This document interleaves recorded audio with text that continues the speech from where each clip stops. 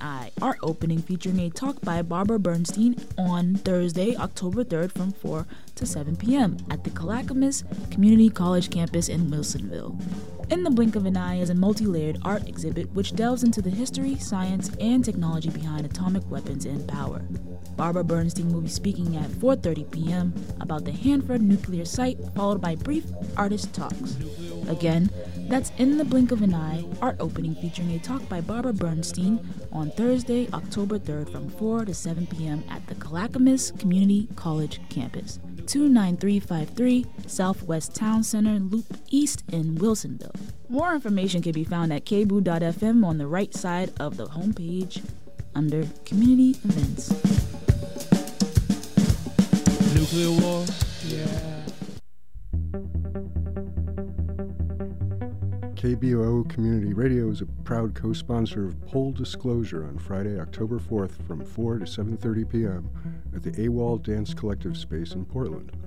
Pole Disclosure is a full-length circus theater show using aerial acrobatics as a conduit for storytelling. The artists will unfold the story of two women and their journeys through healthy and unhealthy relationships, featuring live, original cello music. The artists will hold space after the show for discussion. Again, that's Pole Disclosure, Friday, October 4th from 4 to 7:30 p.m. at the AWOL Dance Collective Space, 513 Northeast Schuyler Street in Portland. More information can be found at kboo.fm on the right side of the homepage under Community Events.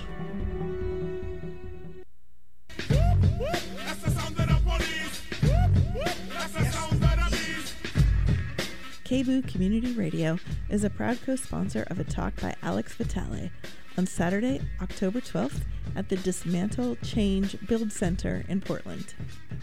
Alex Vitale, director of the Brooklyn College Policing and Social Justice Project, is the author of The End of Policing. He'll be speaking on how to reconstruct police culture and behavior and describe alternatives that remove the police from dealing with drug addiction, houselessness, sex work, mental health crises, and more. Again, that's Alex Vitale on Saturday, October 12th, 6 p.m. at the Dismantle, Change, Build Center, 14 Northeast Killingsworth in Portland. More information can be found at kboo.fm on the right side of the homepage under Community Events. Is this how the clip's going to be? Yeah, I think.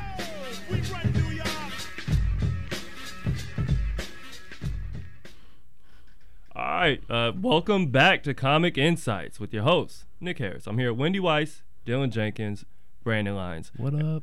And we're going to go straight into a Wendy clip. So if we could do the Weiss Cat Lady, and we will come back and talk about it. A lot of people, if you have a cat and you're a woman, people will be like, oh, are you a crazy cat lady? Are you crazy? You have a cat? You must be crazy. No, I live in a fucking apartment. Can't have a bear. I can't have a bear. That's the obvious choice, but I'm not rich and I fear death, so no bears. I don't have time for a dog. Hamsters are fucking stupid. And so are you if you own one and you're above the age of 10. I'm not a crazy cat lady. Some people are like self-proclaimed crazy cat ladies, though. They'll be like, oh my God, I'm so crazy. I just love cats. I'm so fucking crazy. Do you need medication or? No, I just have 3 cats and I'm really crazy. Do you cut yourself and tell other people it's their fault? No, it's worse. I have 3 cats and I named them all after Serenity characters. I'm so crazy. It's not a crazy cat owner. The crazy cat owner is the first motherfucker to go into a swamp, kill a fucking alligator, bring it home, feed it to their fucking cat, and be like, does this please you? Great Cool. joke. Yeah. I don't know if you remember that. That was the first open mic that you hosted at Helium. Was when it? I pulled that one, yeah. Okay. So you were like, I got this, no worries. You're telling people if they had a hamster, they're dumb. Yeah. Like, so where does that come from to where you're like, fuck it, I'm gonna just say what I. A lot of comics don't do that.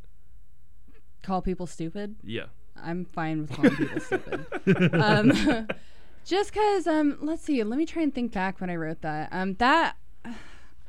actually, one of the last times that I told that joke, I actually was like, and hamsters are fucking stupid. And I just saw a guy in the back go, and then he left. Like, I walked him and his girlfriend because of that. It was so weird. I don't know. I like it because everybody always agrees that hamsters are dumb, and they probably don't think about it until I say it. I'm just calling it to your attention that hamsters are fucking stupid. Nobody's talking about it, you know?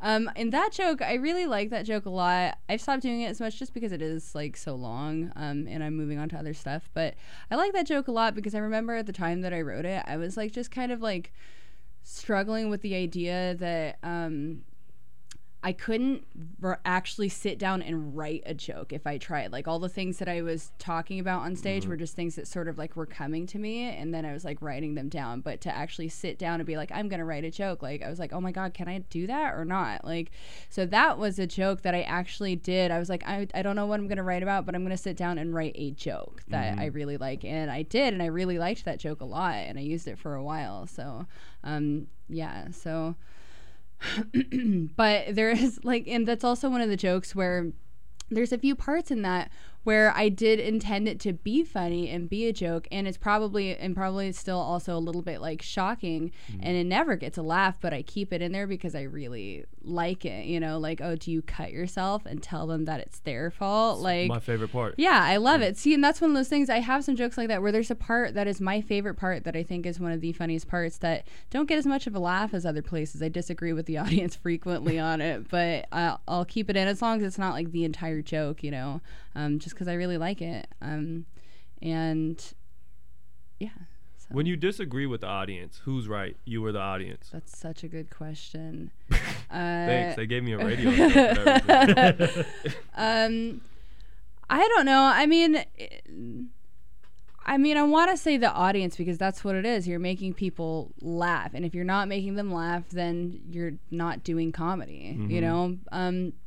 But that's, like, something that's, like, over time, over many audiences. No one audience is right or wrong about the jokes that you're saying because some of them suck ass. Right. So, and, you know, sometimes you can get an audience that is really weird that is the complete opposite, where they will, like, laugh at parts where nobody ever laughs at, and then complete, like, crickets at a part where you always get a laugh, and it's, like, really, like, it throws you off a lot. Yeah. And they're wrong always. They're like, it's really weird.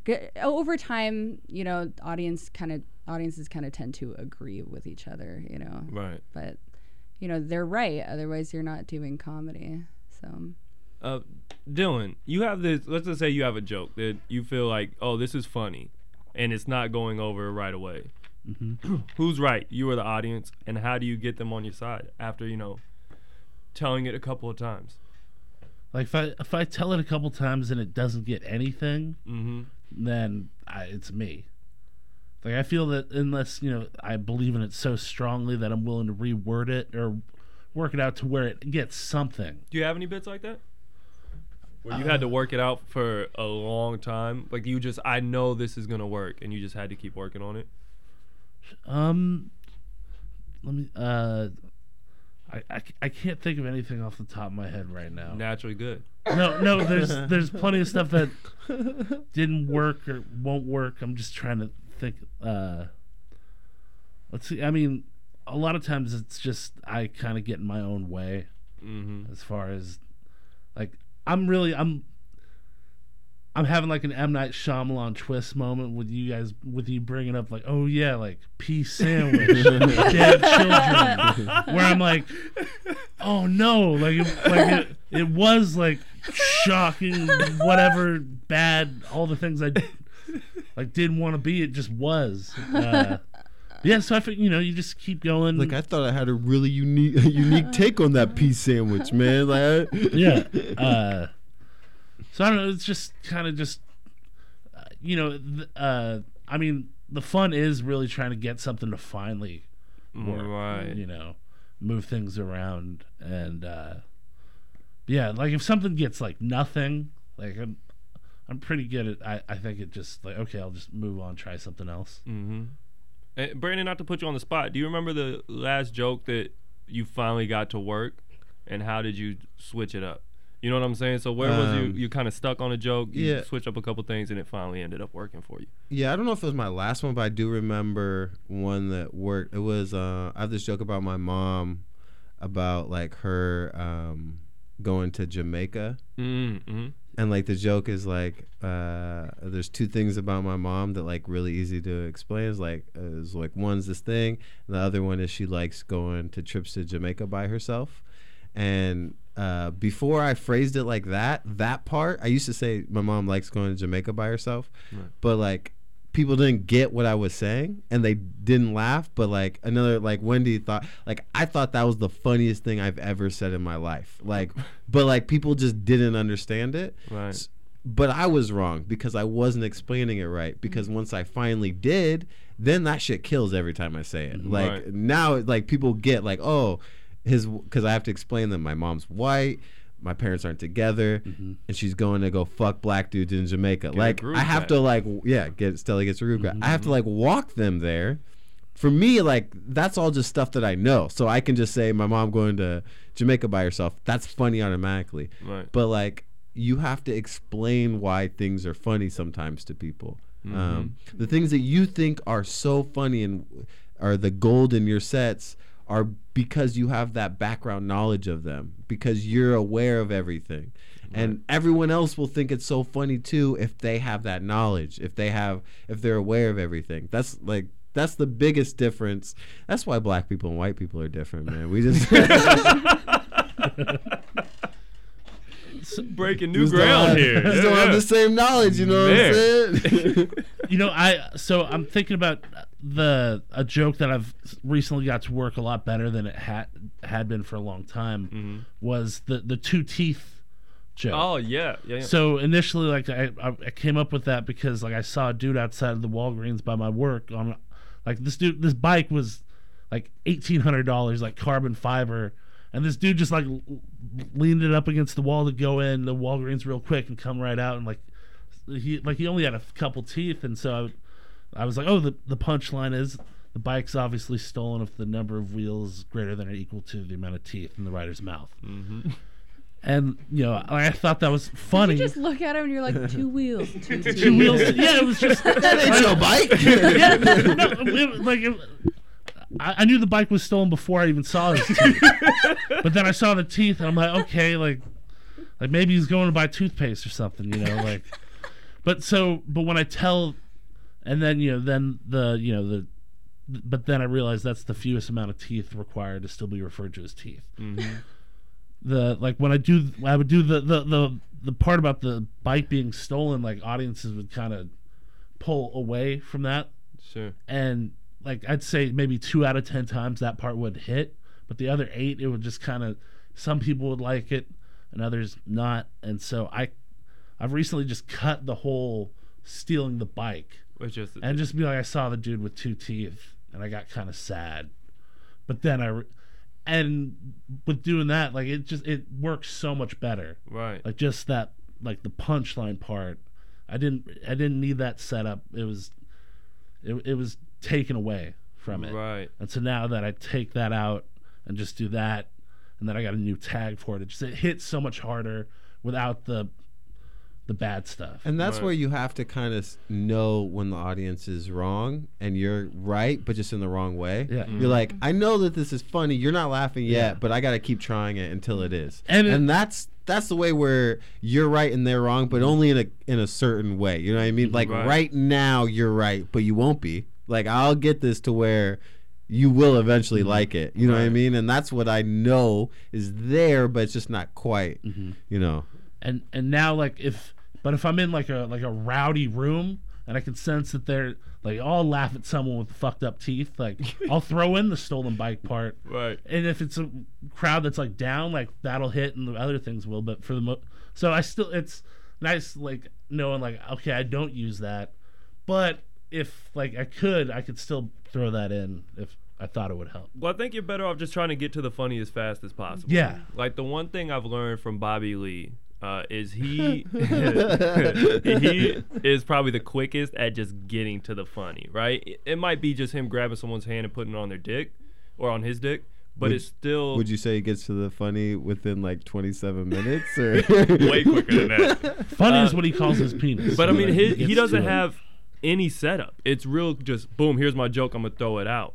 Right, so I think a lot of times people get set up with I got to have this premise, Yeah. it's got to have a setup, and you got to understand it. Something you know that I what I'm saying? had like a long journey with, of like how much setup does the audience actually need to understand my joke, and it's always a lot less than I think, you know. So I was trying to get to like, okay, could I just like tell this joke if I just like I've started kind of working backwards. Could I just tell this joke if I just say the punchline, you know? Right. Like, what do I need before that, you know? Like, what do I need? There was a joke that I had that actually I had a lot of jokes that I was like, I really want to fit all these together. It was actually for the contest. I want to fit all these together. They don't really go together. If I go this direction, I have to, you know, do this.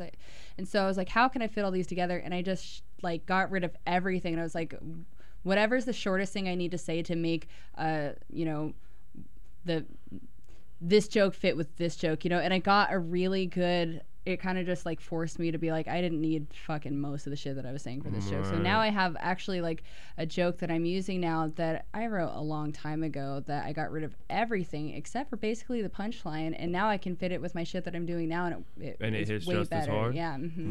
Yeah. Well, speaking of a lot of setup to a joke, we're going to listen to one more of yours. Okay. You're listening to 90.7 KBOO. This is Comic Insights with your host, Nick Harris. We're going to listen to Wendy talk about perms.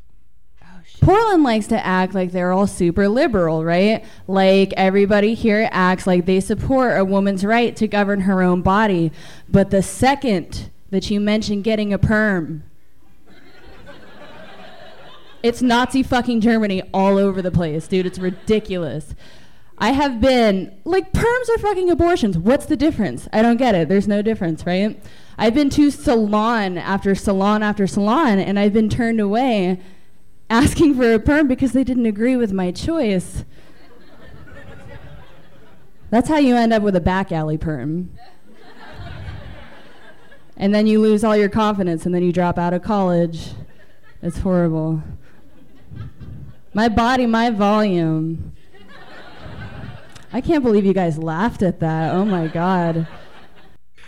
I kept that in because that might be my favorite part about the joke. Like, I just can't believe y'all laughed at that. But it's hilarious. Just saying my body, my volume is a funny thing. The whole thing setting up to it is funny, of course. But that's what I'm saying. You got to the funny quick, but you had a bunch of stuff leading up to it that was still funny. So how do you say, I can get rid of this?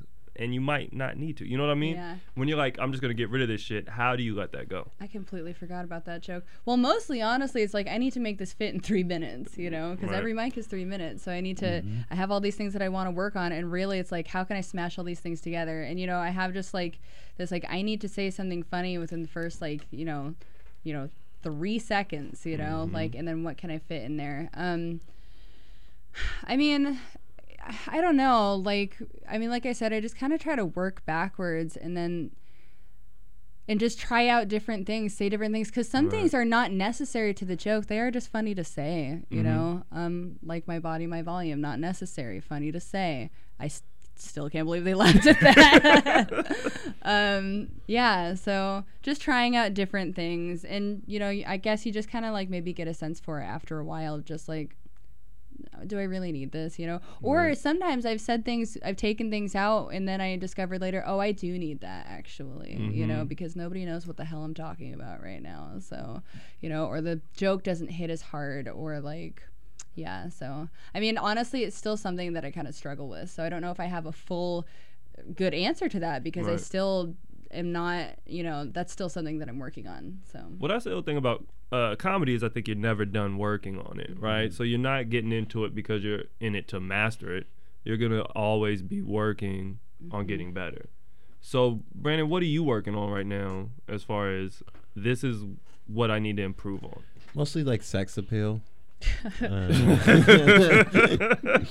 really just trying to be more sexual on stage. No, I'm trying to work on I have to remind myself every time I go on stage that, hey, we are entertainers. You know what I'm saying?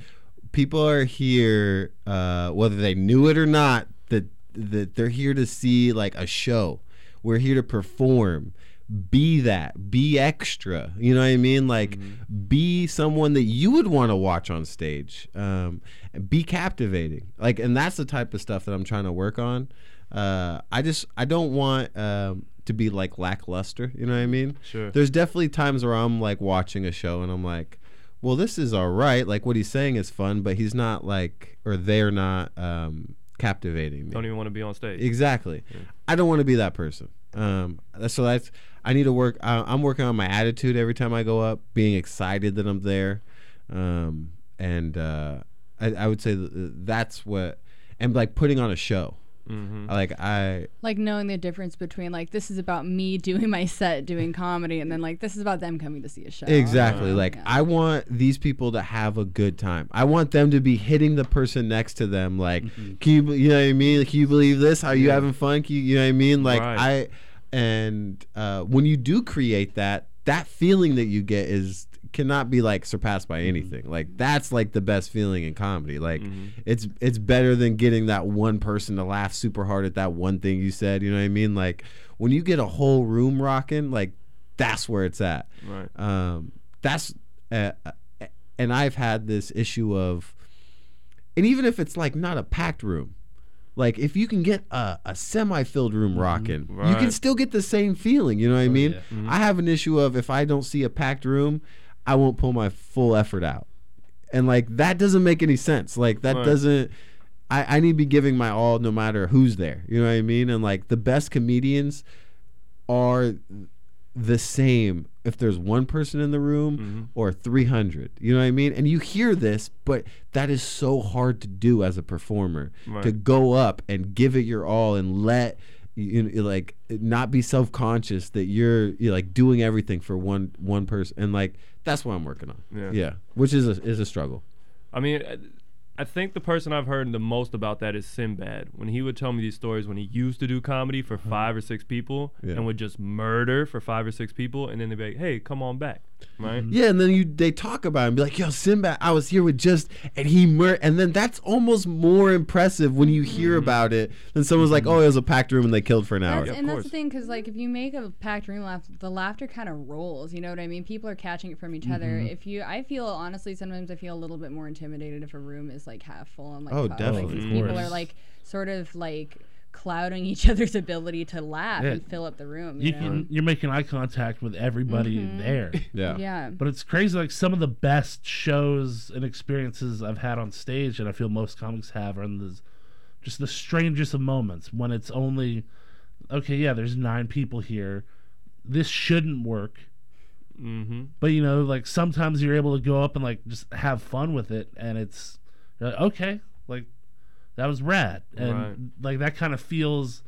It was like the Boiler Room open mic. Yeah, like that was when you got that place going. Yeah, and they were laughing. You felt like a god. Yeah, because you just saw 30 minutes of nothing before you. Yeah, and then you got it, and you're like, wow, this is something special. Yeah. It's the best. Wendy, what are you working on currently? Let's see.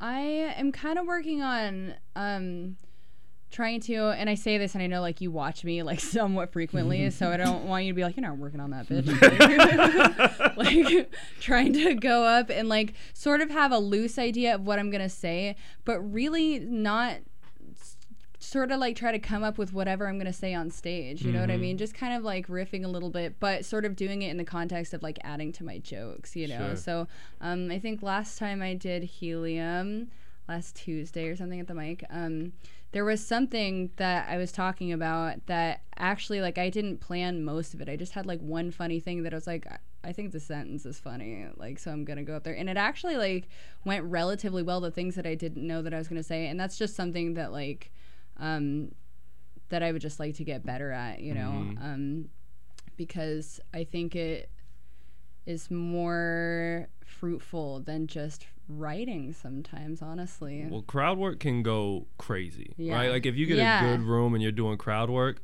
it can be the biggest pop you'll ever hear. Yeah. What's up, Jake? Well, I remember talking to Jake, and he sucked for 3 years at crowd work.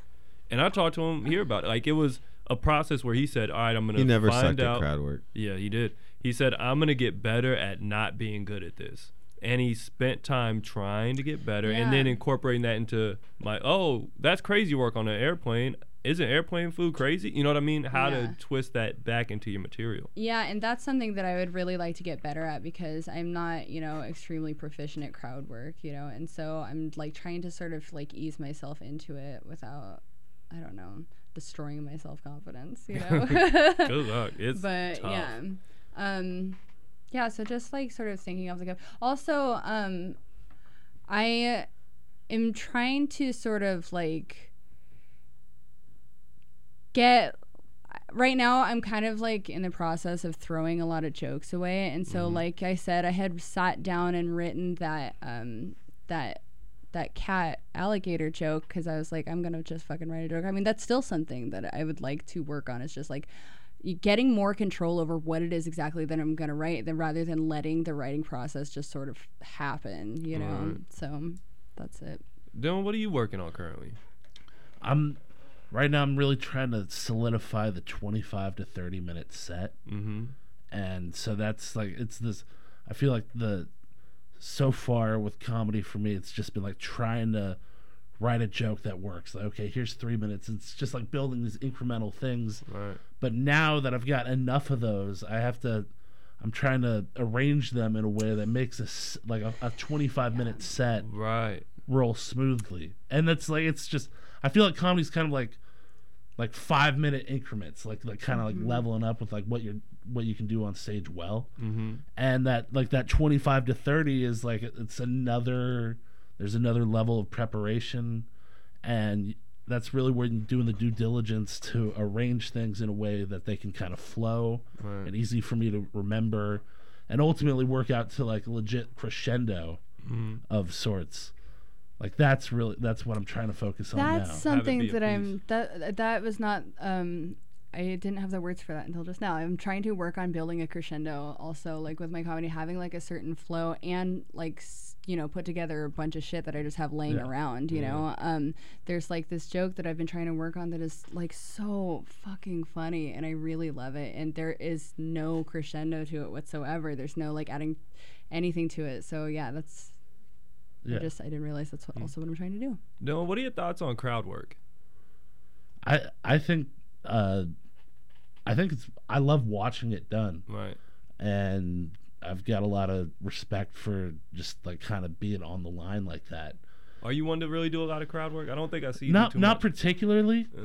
Like the video game bit, like I'll ask a person about their least favorite coworker, Mm-hmm.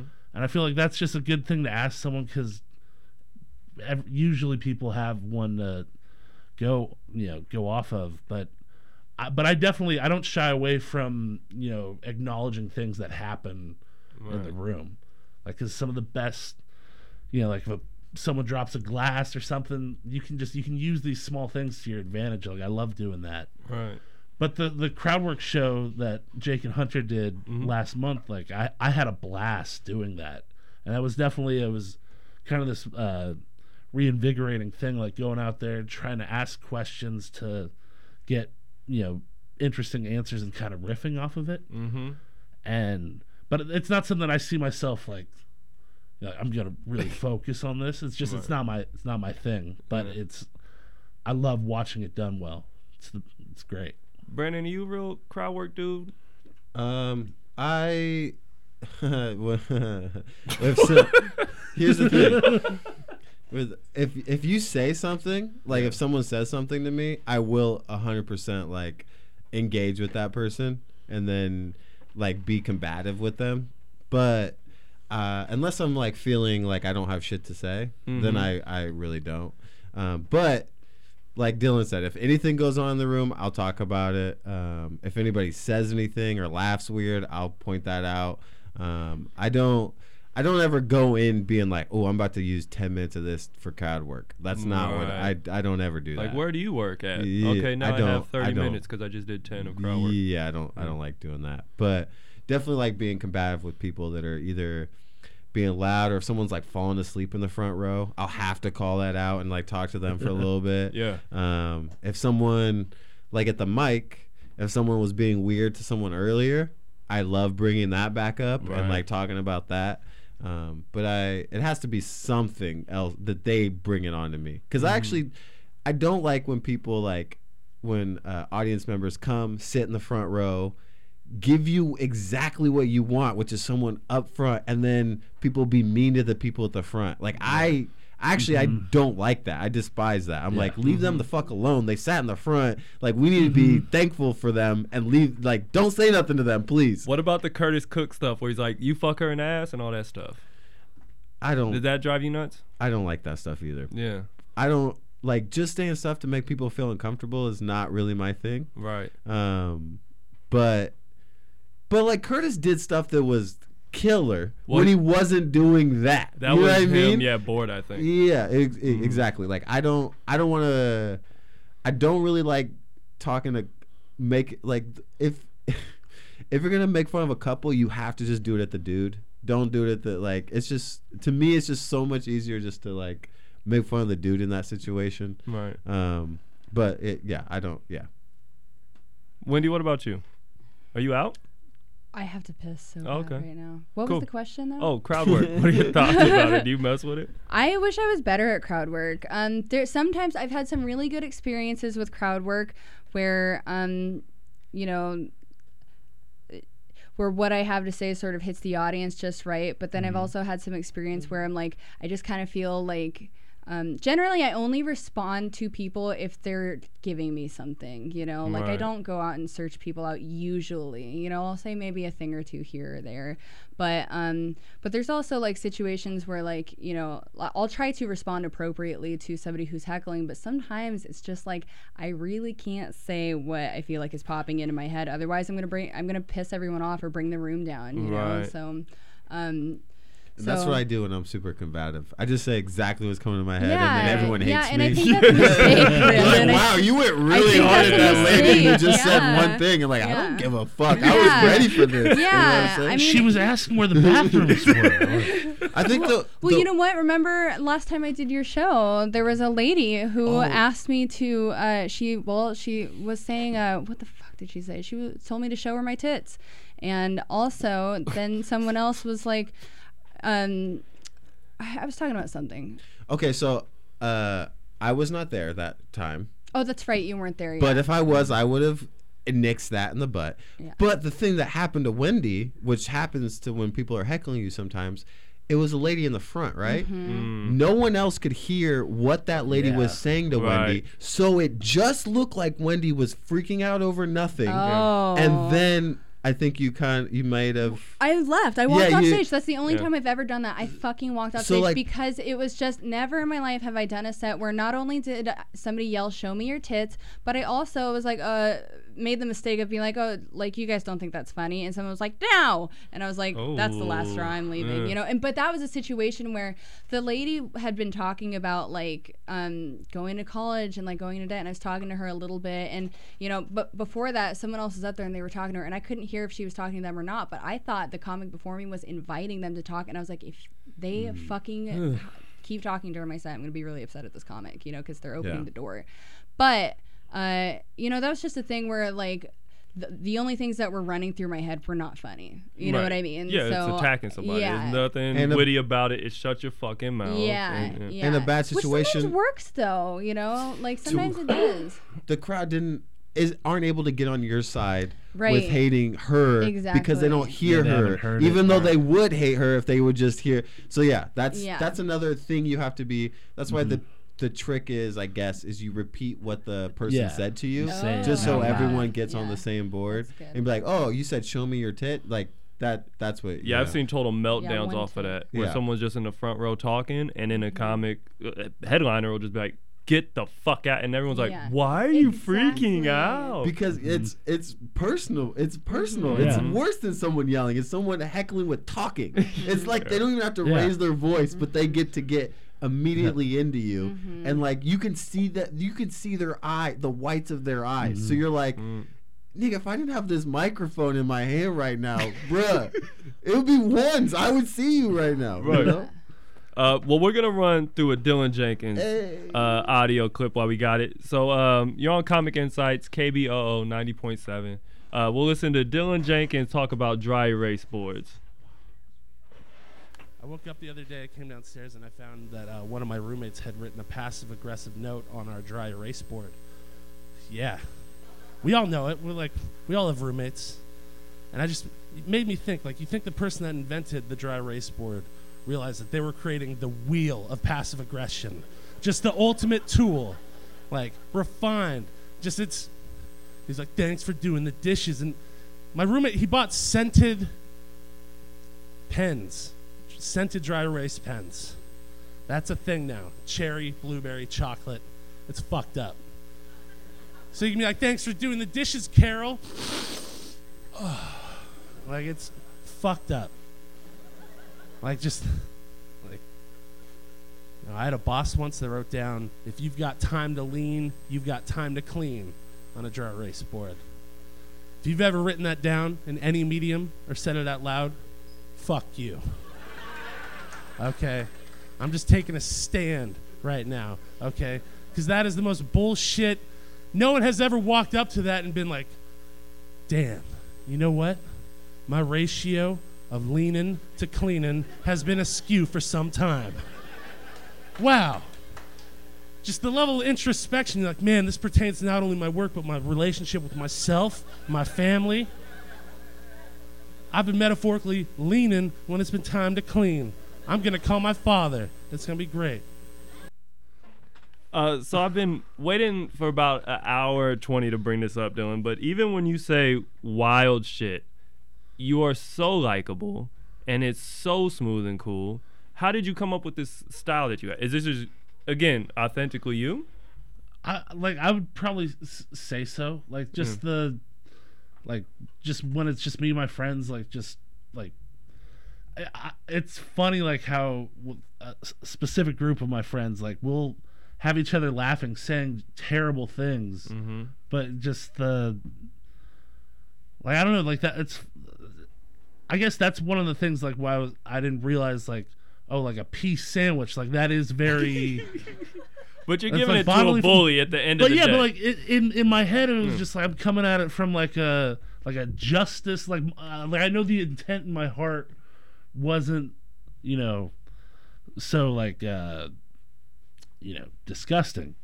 But I don't know, I guess with that one, with the act out of the sniffing the pens, that was just from literally seeing that this is cherry flavored, who's doing this. But yeah, I guess that's just, that's me, man. Yeah, man, it's me all the way. Well, a lot of stuff I was reading about you, people say how relatable you are. He's talking about roommates and working at a job and stuff like that. So when you get your material, are you trying to think outside the box, or you just this happened to me today, let me write it down, and then try to come out? Yeah, I feel for the most part, especially up to now, that's been okay, an experience I've had. I haven't yet, tried to tackle an abstract thought, you know, that'd be cool to level up to that someday. But I guess I can only joke about things that happened and made me think of something, made me laugh. Right. Or some stupid shit I've said to my friend that makes them chuckle. I'm like, okay, I can roll with that. Brandon, have you ever gone too far on a joke? Probably. Yeah, definitely. I was definitely borderline racist for a little while. Okay. Because I had this thing, I was like, oh, I'm not white, I can't be racist. But that's not true. You can definitely be racist. I'm joking, kind of. But yeah, you definitely, as an open micer, you say things that are too far for sure. Right. Yeah. Well, especially, again, I keep going back to the theme I had, but when you're authentically you're going to say some shit that ooh, what? Yeah. So Wendy, what do you do when you get to that point? When you go too far? Yeah. I think you have to look at and decide, is it the wording? Is it the content? Is there a way that I can make it funny? Or, I'm trying to think of any times that I've gone too far, and really I think they just mostly have to do with, leaning a little bit too heavy on that being molested material. So, and that's kind of a really it's overdone. It's tired as fuck, honestly, And so I think you have to decide, like, is this something that I want to try and make palatable to people? Do I like this concept enough, this premise enough to try and make people like it, you know? Or do I just want to work on something else and throw this in the garbage, you know? Right. Like, or am I sorry that I said that at all, you know? I mean, going too far in comedy is just them not laughing and you being like, all right, that wasn't That was funny. Yeah. too much. Yep. Yeah, move on to the next one. Mm-hmm. That's what it should be, at least. You know what I mean? Right. Like, as long as it's an actual joke you are performing, we can agree that you have a certain leeway on what you're saying. Yeah. There are people that you will see now, they're like, oh, it's just comedy. I should be able to say whatever I want at any time. And, like, no, that's not, no. Like, Right. if you're a couple years in and you're at an open mic and you say one-off cuff thing that's not, you know, kosher, Mm-hmm. and then you kind of address that by not saying it again anymore, then that's one thing. But if you keep saying it after, you're not, that's no longer, that's how you feel at Right. that point. You know what I mean? Well, I've had, I think, 2 conversations with people at Helium where they were like, you got to censor what people say, right? You can't let them say that.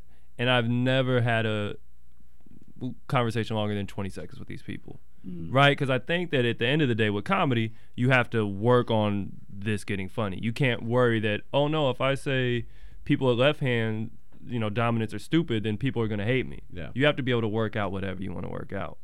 Yeah, like in the first place, you know, it's important to, I think personally, to have that, you know, that like environment where you don't feel like you have to censor yourself. And at the end of the day, a lot of people are like, oh, like I don't feel like I can say this or that. And it's like, you can say whatever you want, but like, you know, and a lot of people will be like, okay, if people are laughing, that justifies this thing that, you know, may not be acceptable to people. But the other part of it is like, you're going to have friction with people in the community, and that is also a big part of comedy, is whether or not you're having friction with other people, you know, and that can fuck you over.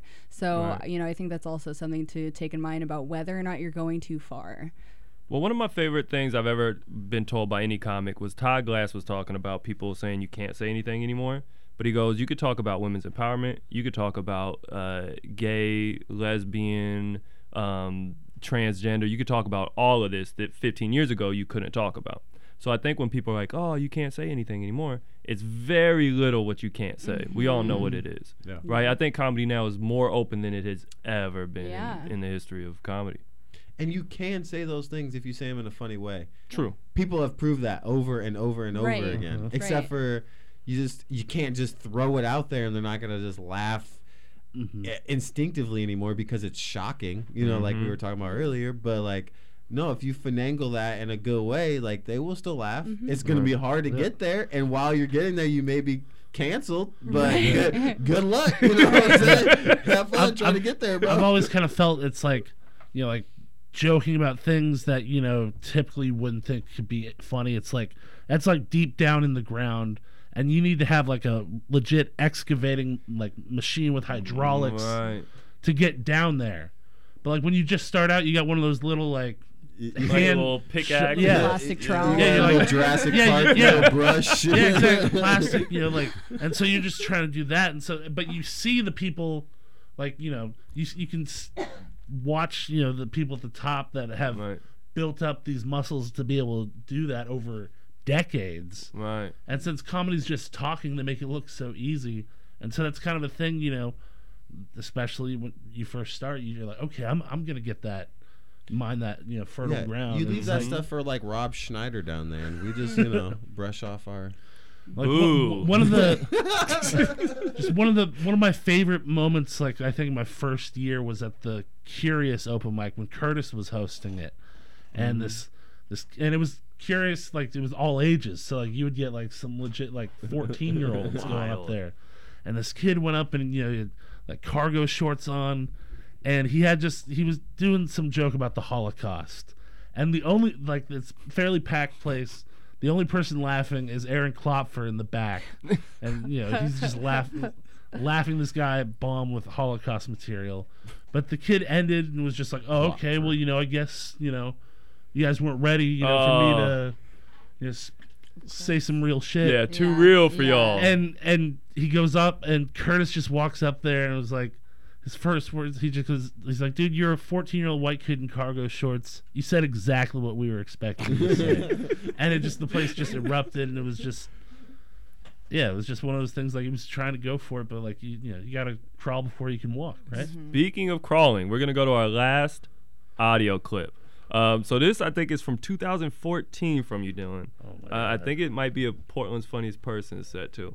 So let's run the Jenkins Grocery and Shirts, and we'll come back and talk about it on KBOO. I work in a grocery store, and working in the service industry is fun because you get to find out things about yourself that you didn't know. Like I was working one day, and a woman walked up to me, and she had her little kid. She goes, "Excuse me, I was wondering, what's the recommended daily allotment of acidophilus to maintain a healthy digestive tract in a 5-year-old child?" And it's just like, oh shit.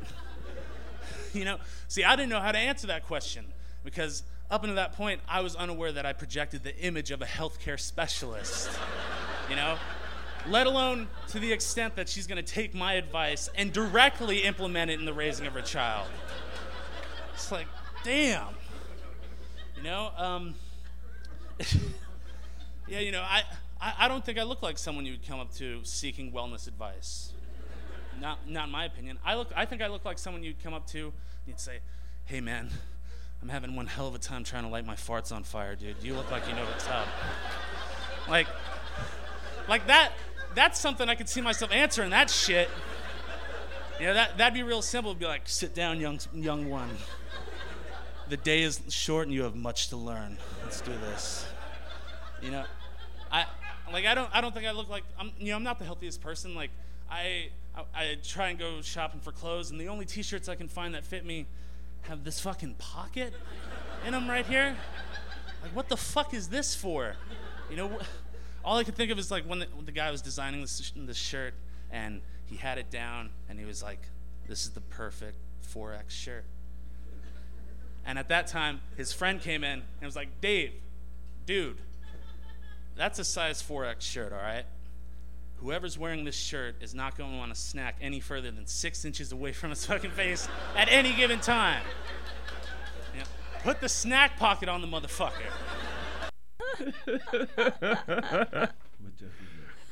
Put a snack pocket on that motherfucker cracks me up still to this day. That's hilarious.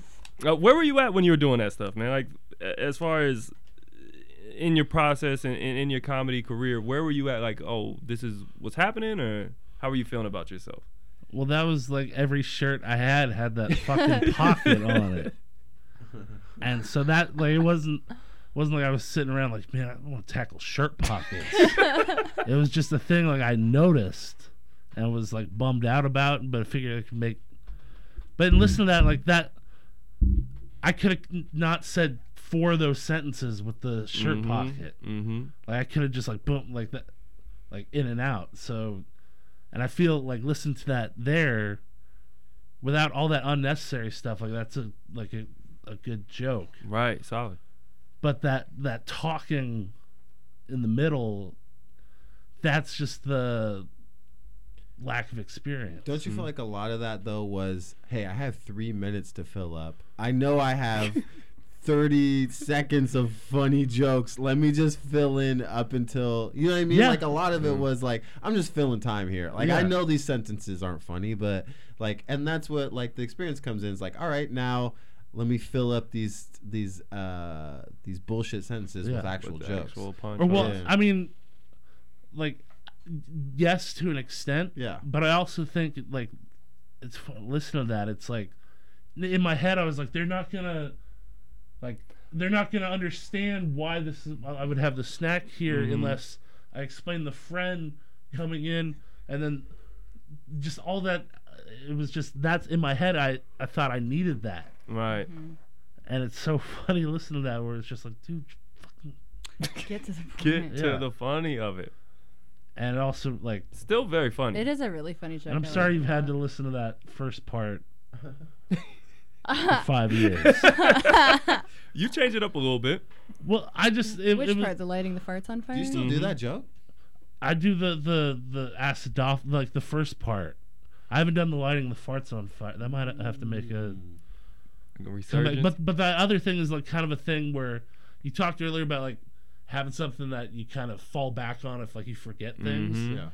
and that specific, the healthcare specialist. They're asking you about acidophilus. Yeah. That's funny. I don't remember that joke, but I remember you saying acidophilus. Like I can Yeah. hear it in my head. But like that's kind of like that's my go-to. Like if I panic and I can't remember anything, Right. I go to that, and it's a bad habit.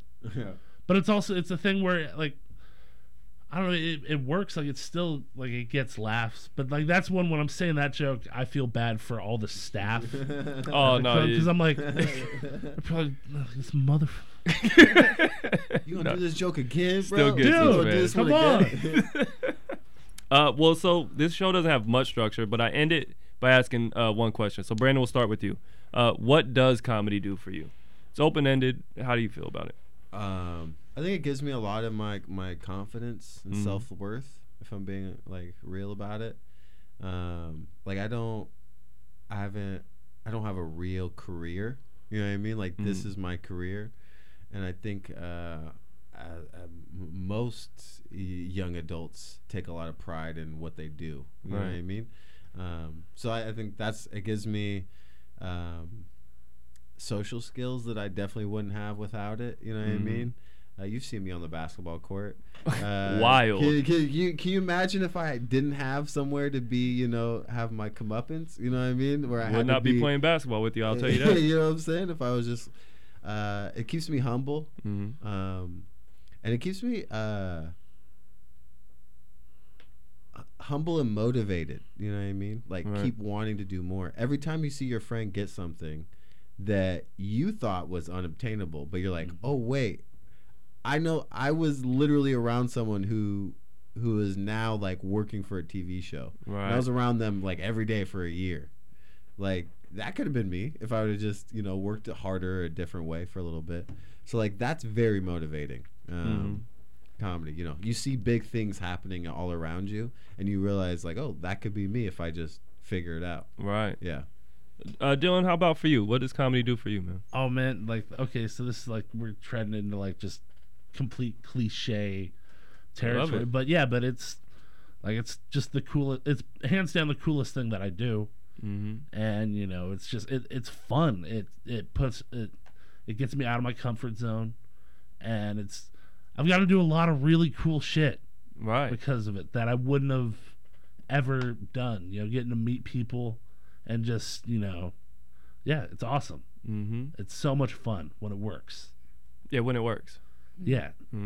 Wendy, and for you, what does comedy do for you? Yeah, I also just feel pretty cliche about it. I mean, honestly, to be like super lame about it, comedy really feeds my soul a lot. Like it gives me also it is fun. It gives me a lot of confidence. And it's something to hold on to when I feel like things get turbulent in my life. As much as it's sort of like this dumb thing that everybody knows people do comedy when they have fucking mental problems, but it really does give me a lot of consistency in my life, and it's one of the maybe two things that have stayed really consistent in my life over time. And it is a lot of fun and I love it and it makes me feel really good. It makes me feel good. Like that's really just the bottom line. It makes me feel really good. So yeah. So that's it. Yeah. All right. Well, we'll cut out a little bit early. We'll just go ahead and play some music out. This is KBOO 90.7. You listen to Comic Insights with Nick Harris. We have Brandon Lyons. What it do? Dylan Jenkins. What's up, everybody? And Wendy Weiss. See ya. Thank you. If you listened, have a wonderful night. Oh, that was Brad. Yeah, that was Thanks, really y'all. fun. No, Thank it's you such a for good having time. us on. That was really fun. Those were into.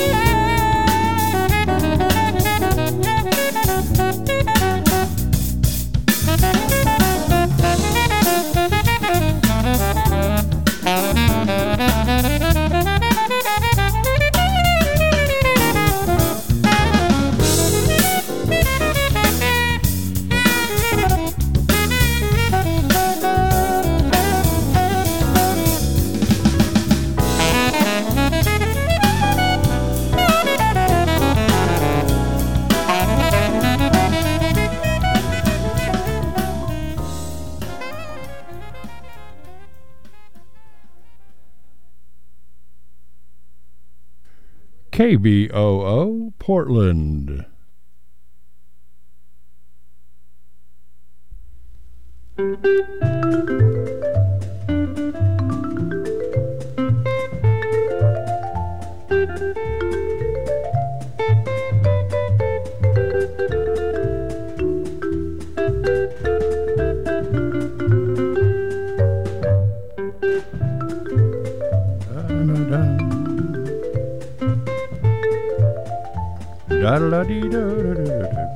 What? Oh, yeah. All right. Yeah. Well, here I go gliding. Now I'm gliding into the studio and taking a hard ride into that fuzzy little room way down deep inside your mind, where everything old is new again, and you might even grow nostalgic for places you've never even been to before.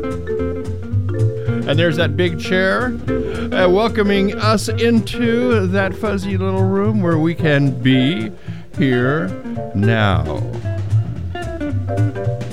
At the corner of Cala Boulevard and Bourbon Street,